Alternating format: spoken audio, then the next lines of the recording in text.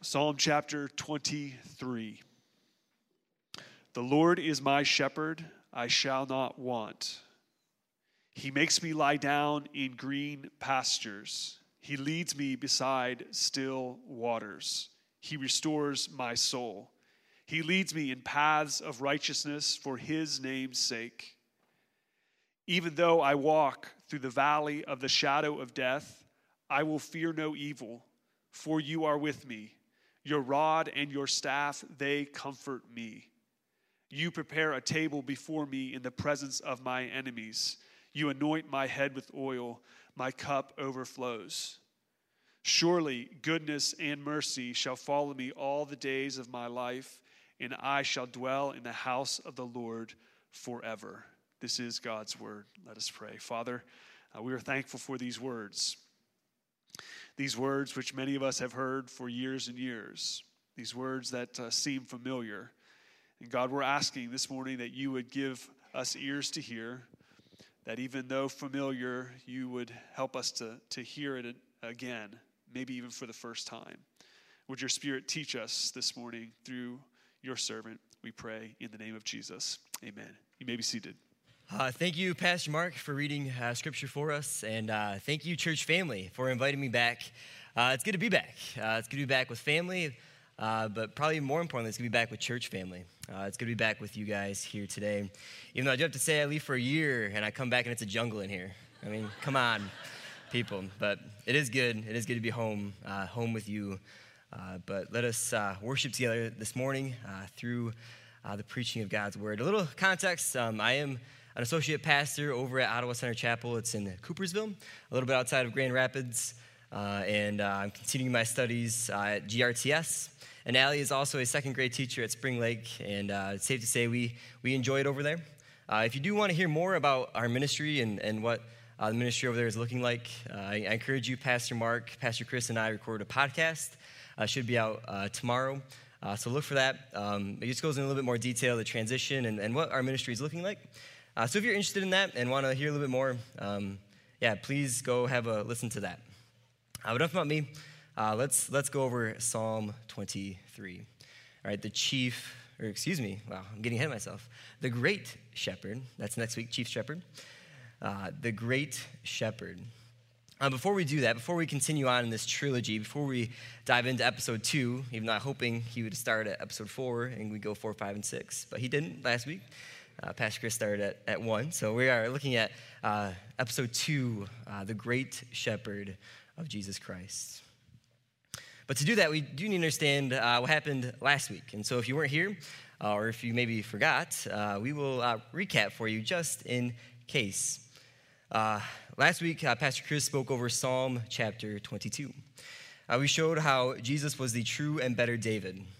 Just as David was abandoned, despised, and condemned, Jesus, again, the true and better David, he was abandoned, despised, and condemned, humbling himself unto death upon a cross. So we see Jesus as a good shepherd, but it begs the question, why? Why would a person do this? Why, Jesus? Why would you do this for us? We do not deserve the love that you've shown us, and we as humans, we rebel against God. We rebelled against you. Why did you choose to love us? We choose to disobey, and God is forced to give consequence because of our disobedience, because he cannot tolerate sin. He gave us the ultimate consequence in separation from him for eternity. But then Jesus came, fully human, fully God, lived perfectly, and then he died. And that death was the payment for our sin, the payment that makes us separated from God no longer. We had no hope. We had no opportunity. This was the longest of long shots, that someone would come and die in our place. Yet Jesus did. No opportunity, no hope for us until Jesus. And this is our only opportunity. So friend, if you are here this morning, see Jesus. See what he has done for you. Place your trust in Jesus' payment for your sins. There's nothing we can do without Christ. Nothing we can do without accepting what he did for us. Because of that, he is a good shepherd. So we caught up on last week. So now you know, but now we need to look at Psalm 23. And a little context before we dive in. Psalm 23 is again written by David, king of Israel, former shepherd, singer, and soldier, one whose life had many experiences, many different actions and reactions in his life. But Psalm 23 is actually one of the few Psalms that we actually don't know much about. There's not a lot of context. If we look at other Psalms, we see that they're oftentimes reactionary. David is writing in response to something that's happened to his life, and we can often pinpoint when that was. But we actually don't have that here. Most scholars think this happened later in David's life, just how he writes. One is as calm and collected, looking back on his life. But the thing is, Psalm 23 is one of the most recognized, most well-known, and I'm sure if I asked you today to quote at least one line of it, I'm sure you could have. It's very popular, yet we don't know much about why it was written. And so it is popular, and so I ask that you do listen with fresh ears. There's a lot of information that you can probably quote on this as we go through. You've probably listened to 100 sermons. I know even Pastor Wiggin in the past 3 or 4 years preached 6 sermons over Psalm 23. So again, I ask you not to glaze over if you've heard this before, because God's word is good, and it is good the first time, and it's good the 100th time. But before we move on, let us take some time to pray. Dear God, we just thank you for this opportunity to worship you in the studying of your word. God, you are good to us. You have granted us the opportunity to study and to learn from you. You did not need to afford us this opportunity. You did not need to give this to us. Yet you are gracious and merciful and mighty. And God, help us as we study this word. Help me as I speak. I pray that I can speak your words, your truths, not my own. And I pray for the people here that they can listen, that they can be here and present to what you have for them. God, help us as we study your word. That's in your name we pray. Amen. So as we look at Psalm 23 today, we're going to look at 3 different stages of belief, really. The 3 stages so that you may know that you will be received into heaven by God. The first step is actually belief, to believe there is a God, to believe what God did for us. The second is to follow or obey, and the third is to be blessed. Again, the first step is belief, the second is to follow or obey, and the third is to be blessed. We're going to cover these more as we go through. Let's look at this first step, to believe. And we're going to look at verse 1 of Psalm 23 for this point. It reads, "The Lord is my shepherd, I shall not want." All right, our first step is belief. So what does David tell us by saying that the Lord is my shepherd? First of all, it's important to know what a shepherd is. A lot of us here today are probably not familiar with shepherd. A lot of us don't go around herding animals in our free time. I guess a lot of us might actually do that too. So, hey, who knew? But a shepherd is one who guides, one who leads, one who's present with his flock, with his sheep, protecting them from danger and guiding them to food and to rest.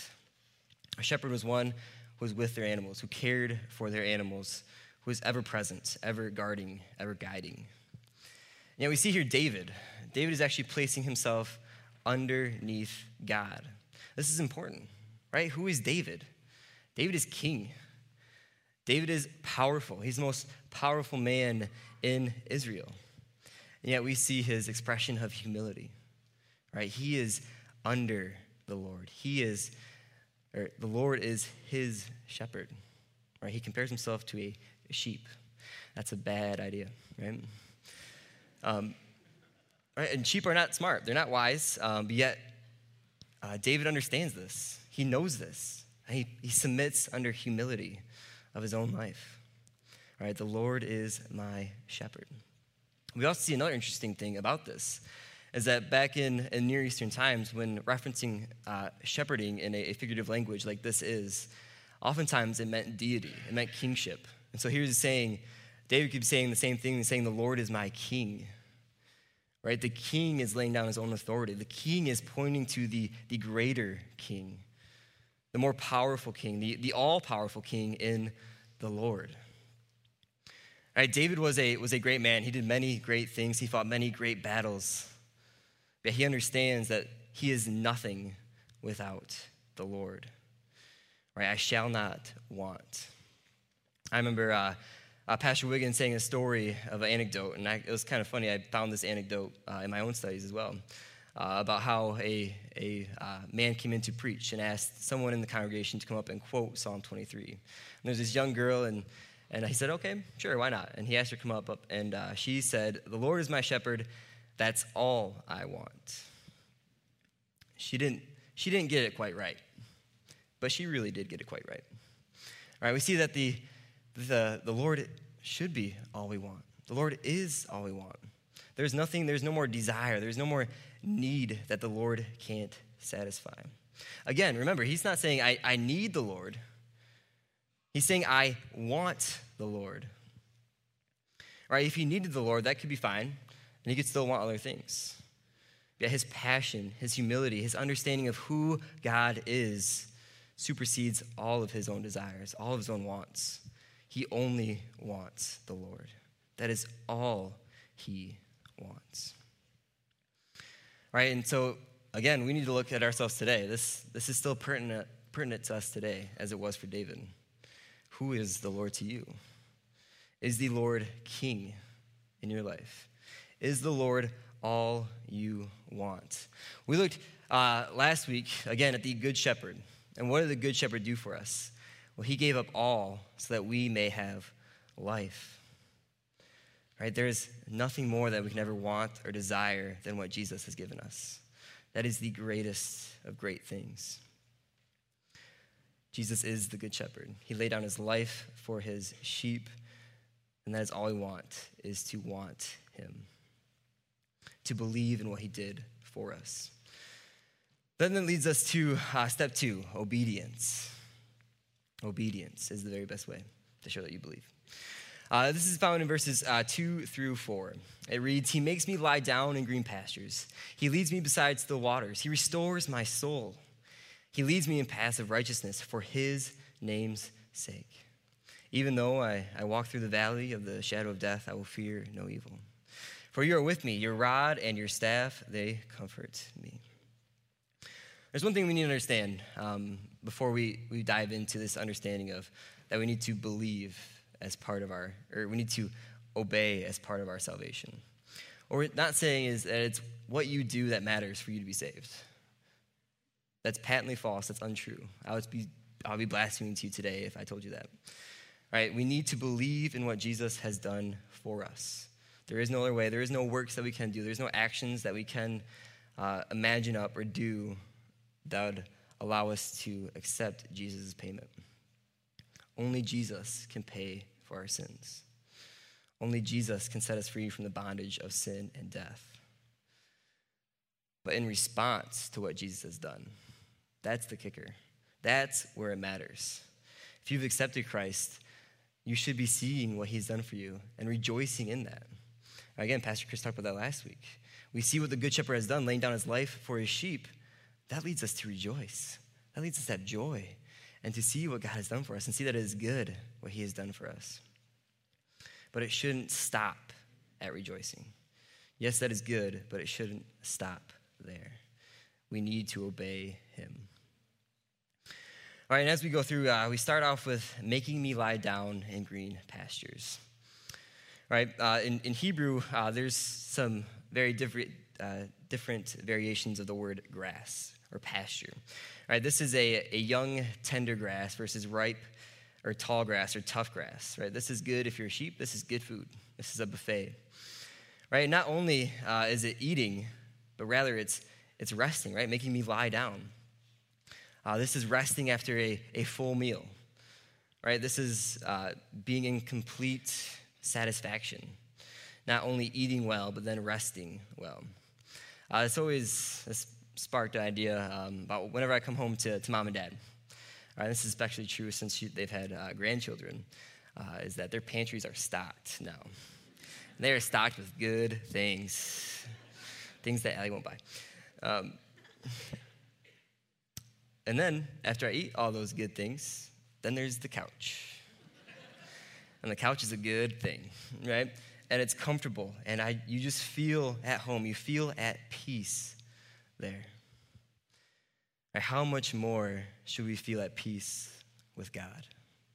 How much more Do we lie down and actually think and dwell on what God has done for us? Take the time to reminisce and think and dwell with him. To lay down in the tender meat of his word. To contemplate, to think, and to leave satisfied. Do we do that? Can we say that we lie down in green pastures with our great shepherd? He leads me beside still waters, right? Not a torrent, but not stagnant water. Both of those things have their purposes, but not here, right? We see still water. We see peaceful water. We see that the great shepherd leads us to peaceful water, a time of rest, a time to relax, a time, again, of satisfaction. This always, over the summer, I was able to work at Camp Mishawaka again. And on events, you work in the morning, you set up all the high adventures, the high ropes, you set up all the different games in the morning. And then if you get your work done on time, you get some time to have some coffee and sit by the lake. And in the morning, it is quiet, it is still, it is peaceful. We just get to sit there and contemplate about our day, contemplate about God. Then the campers show up and it gets all crazy again. But it's still. Again, do we take time to see God in a still place? It is very easy to come home after a long day and plop down on the couch and gorge the pantry and throw on something on TV. It's easy to sleep in and hit the snooze button in the morning. All right, it's easy to stay up late on Saturday night before Sunday. But do we actually take the time to sit and still and prepare and to think about the things of God, to think about the things of Jesus? Do we actually rest, or do we just keep busy?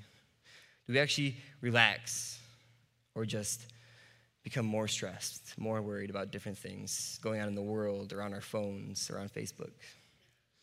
Do we have time to see that God has led us to still waters, that the great shepherd has shown us a way that we can have peace through him?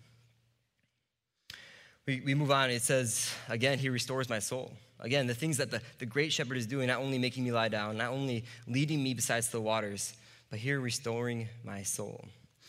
All right, we need to understand this is not restoration from sin or iniquity or evil. This is not forgiveness per se here in this exact context. This isn't paying back a consequence that God has given us. Rather, it's restoring from stress, restoring from trouble. Life is not easy, if you haven't realized that yet. Life is hard. We do have stress. We do have worries. We do have doubts. We do have fears. And those things weigh down on us. There's weariness. Whenever Allie and I go out, Allie has this amazing superpower to see babies and children. No matter where we are, she'll always point out the cutest baby, like that little baby girl, or, oh, look, there's twins. Aren't they so cute? And they are cute. I can't deny that. But then I have a look at the parents' faces, right? And those parents are tired, and they're weary, and they're worn down. But life happens. People do get tired. We do get tired. We are not perfect human beings. But yet we see that God comes and restores the soul. He restores, he revitalizes, he reanimates. He brings us to, again, he leads us to still waters. He lets us lie down in green pastures. See, the great shepherd is ever working in us. The great shepherd is ever leading us. Do we take the time to actually see him? Do we actually take the time to understand what he's doing, why he is doing it? Why does he restore the soul? Or how is maybe the better question of how he restores the soul. Well, let's look at the next section. Right? He leads me in paths of righteousness for his name's sake. Right? You're saying he restores my soul by leading me to do more things? Yes, he is. Right? God has called us, Jesus has called us to live a life that is pleasing to him.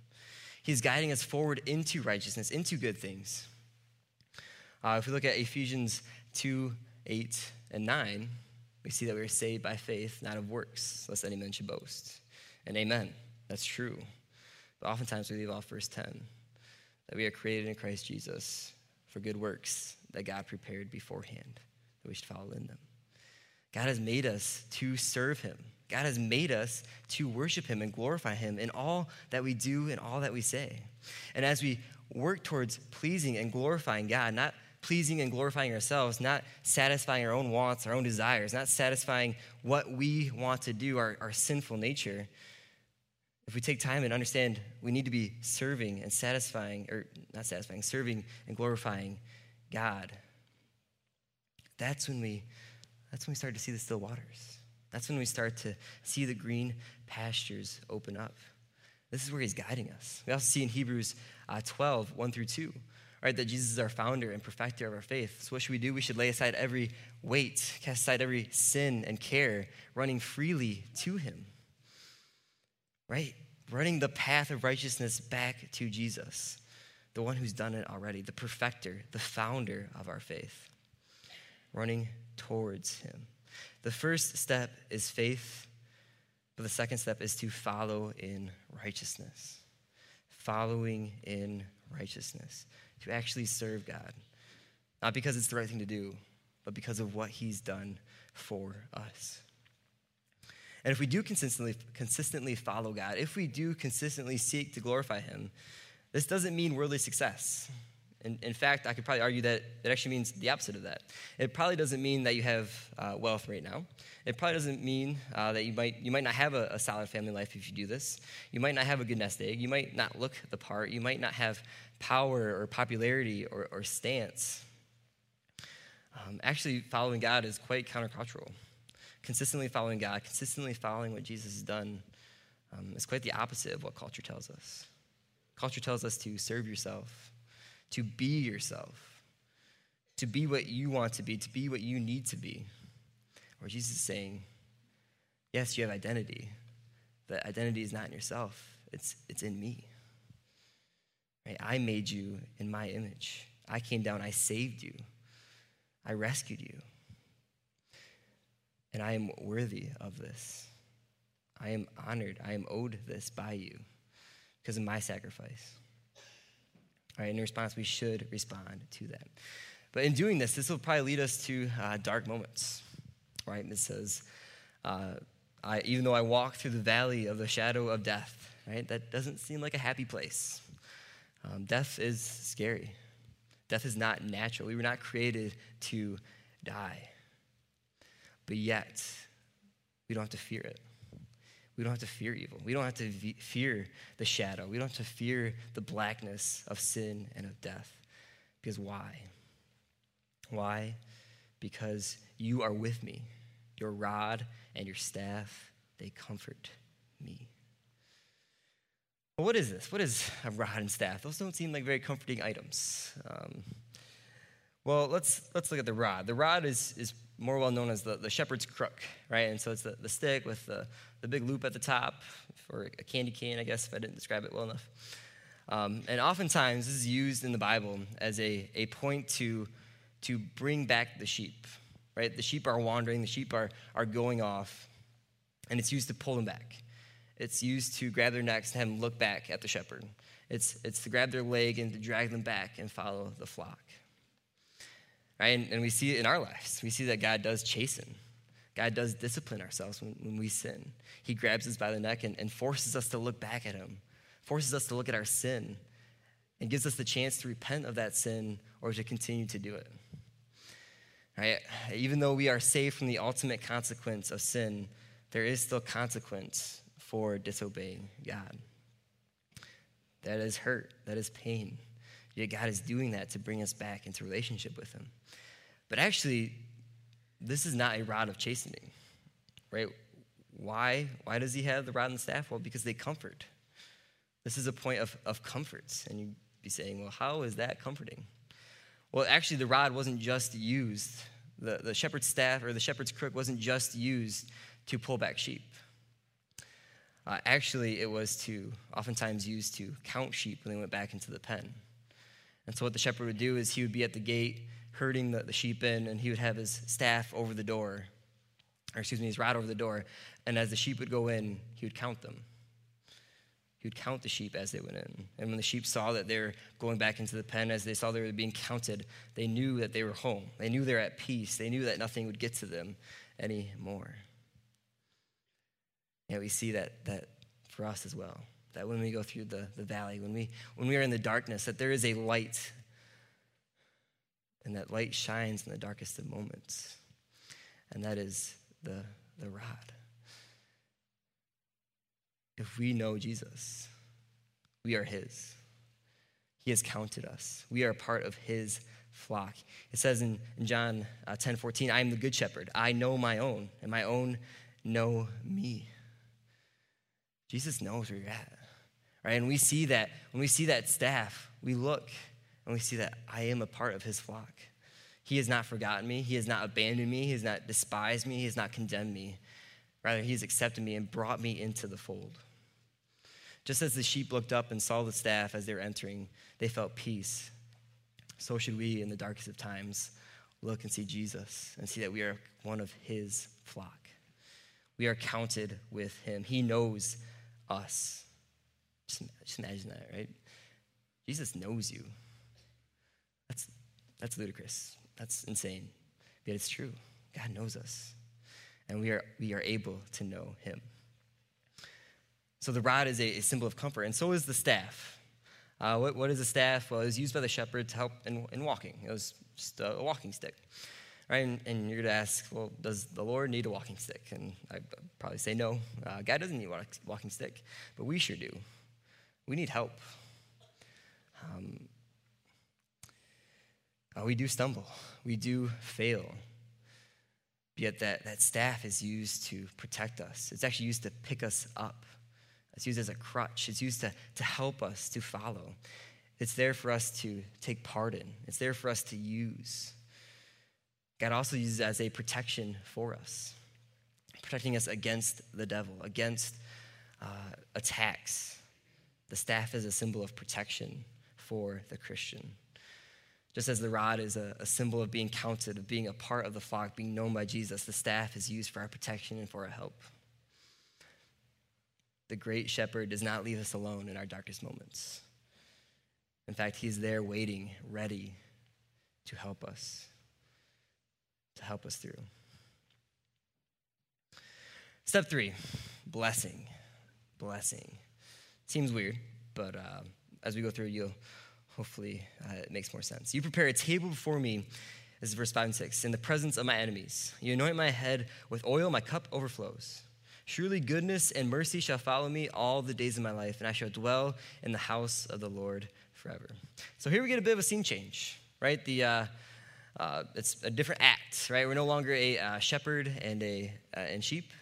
We're now in a host and a guest role. But yet the same dynamic remains, right? A person of authority, a person in charge, versus one who is brought in, who is under that other person.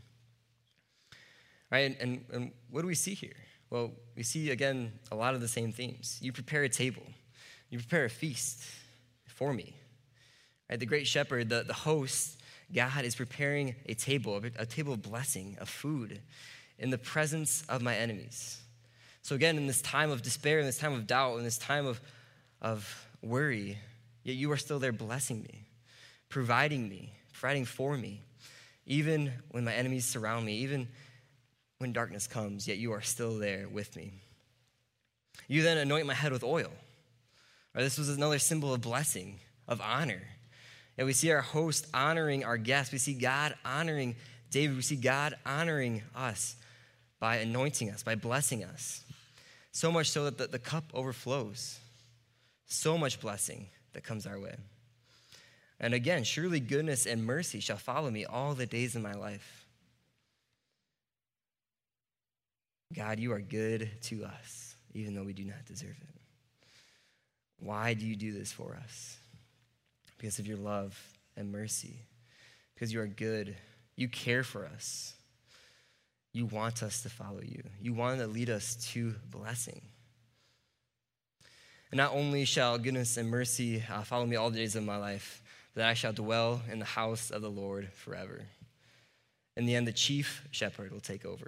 The chief shepherd will be there. We will be dwelling in his house forever, the king above all. But we'll say that a little bit more in detail for next week. So as we kind of wrap up here, we see that that Jesus is a great shepherd. We see that Jesus leads us to green pastures. We see that Jesus leads us besides still waters. He lets us into a place of abundance, a place of comfort, a place of helpfulness, a place of peace. And that when we do fall, when we do falter, when we do stall out, yet he restores us. He calls us back to him. He restores our soul by how? By leading us, by guiding us in a path of righteousness, by moving us forward. And while moving us forward, that might lead to darkness. That might lead to dark moments. Yet he has not left us in those dark moments. He's provided us with the rod and the staff, that we are part of his flock, and that he is here to help us, that he is here to hold us up. And after that, after we see all of this, how can we not see blessing? How can we not see that God has prepared for us a table, a feast? How can we not see that God has blessed us by anointing us, by giving us so many blessings that the only thing that we can reply with is surely goodness and mercy shall follow me. Look at all the things that he has done for me. How can I not feel goodness? How can I not feel mercy from him? And then the ultimate blessing that we will dwell in the house of the Lord forever. Christian, you have many reasons to rejoice today. Always rejoice. Always see that you have the ability to rejoice because what Jesus has done for you. But let us not stay there, right? In Hebrews 6, 1 through 2, the writer of Hebrews is writing to the people that right now they're actually struggling. This is, if you know anything about Hebrews 6, it's the apostasy chapter. It's a very difficult place of Scripture. All right, and we're just coming from the end of Hebrews 5, where the Hebrew people are struggling with understanding mature and right doctrine. In fact, the writer says that you guys aren't ready for the spiritual steak that you need. Actually, you need to go back to spiritual milk. You aren't ready. And then it says here in Hebrews, beginning in Hebrews 6, therefore let us leave the elementary doctrine of Christ and go on to maturity, not laying again a foundation of repentance from dead works and of faith toward God and of instruction about washings, the laying on of hands, the resurrection of the dead, and eternal judgment. All right, therefore let us leave the elementary doctrine of Christ and go on to maturity, not laying again a foundation. It seems pretty strange that he'd be writing this, right? It seems at first glance, you're telling me that we should leave the doctrines of Christ, that we should just let that fly away? Well, no. My wife is an elementary school teacher, and she teaches math facts, right? And sometimes I like to look at her what her kids do and some of the fun answers that they put down. But these are math facts. These are things that are true. This is how you actually add. This is actually how you subtract. This is how you multiply. This is how you divide. And we all went through school. We all learned these things, right? Then we went on to junior high and maybe high school or maybe college. And if you ever took a science class or a math class or a business class, what do you still need to use? Math facts. You still need to know how to add. You still need to know how to divide. Even doing your budget or balancing your checkbook, you need to know how to do these things. These things do not leave. And so what he's saying here is we do not leave the elementary doctrine of Christ. Rather, we are building upon it. Robert Ketchum has a great quote. I'm going to read it for you. I couldn't say this any better. We see this principle of progression without forsaking all around us. The house and its building leaves the foundation without forsaking it. The book and its writing leaves the alphabet without forsaking it. The anthem leaves the scale without forsaking it. The foundation remains an essential part of the house, but the superstructure is essential also. The alphabet remains a part of the book, but it must be arranged into orderly literature. The scale remains a part of the anthem, but who would want an anthem of all scales and no oratorio? All right? it's important that we have a solid foundation. It's important that we see the cross. It's important that we see the Good Shepherd. It's important that we see what he has done, that he has done good things for us, and we should rejoice in those, and we should have joy in those. But the fact is while we do rejoice in the cross, we don't stay at the cross. You see, Jesus is not at the cross anymore.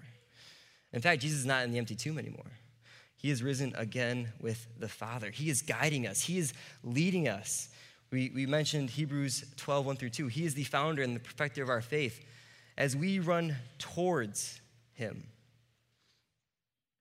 We don't stay at the foot of the cross. We look for our cross, and then we scoot towards Jesus. We run towards Jesus. Maybe we walk towards Jesus. But Jesus is expecting progression. Jesus is expecting a walk towards him. Jesus is expecting us to bear fruit. Right? If there is no change in our action, if there's no change in our fruit from what Jesus has done, then there's worry. There's a worry that there was no change in the first place. While we understand that works are not what saves us, but rather works are in response to how Jesus saved us. The cross is important. The death of Jesus is of utmost importance. We need to teach the gospel to ourselves new and daily, that we can walk forward, that we can walk towards Christ. It is not something that's to be left at the beginning. It's not something that's to be left at when you accepted Christ when you were young. It's not something to be left when you first accepted Christ. It's not something to be left behind, but rather it's integral. It's the foundation. It's the base of what we do. It's why we do what we do. It's why we come to church. It's why we have community. It's why we have fellowship with people that we have no business fellowshipping with. It's why we serve God. It's why we sacrifice ourselves and our own desires because of what Jesus has done for us. That is why we do what we do. We have a chance to serve the great shepherd. And it is sweet to follow Jesus. So I ask you, don't stay at the foot. Don't stay at the foundation. Rather, build your life on the foundation. Build your life towards Christ. Let us pray. Dear Lord, we just thank you for this text. We thank you for this familiar text, Lord, but we thank you that while there's one interpretation, there's many application, Lord. And as we see you, as we see the Good Shepherd, now we see the great shepherd, Lord, we are so thankful for what you've done for us. We're so thankful that you have died on the cross for our sins, something that we can never do, something that we had no hope in. And that through your resurrection, you prove that you paid for our sins. God, you are good to us. Jesus, you are good to us. But I pray that you don't let us stop there. You show us to the green pastures. You show us to the still waters. You lead us on the path of righteousness. Even when it gets hard, even though we're in the valley of the shadow of death, Lord, I pray that you can make yourself known to us, that you can show your rod, and that you can show your staff, that you can be with us. Help us to guide us and to lead us. Lord, help us not to forget that the reason we do this is to serve you. It is to give you glory, not ourselves. Help us, Lord, as we do this. It's in your name we pray. Amen.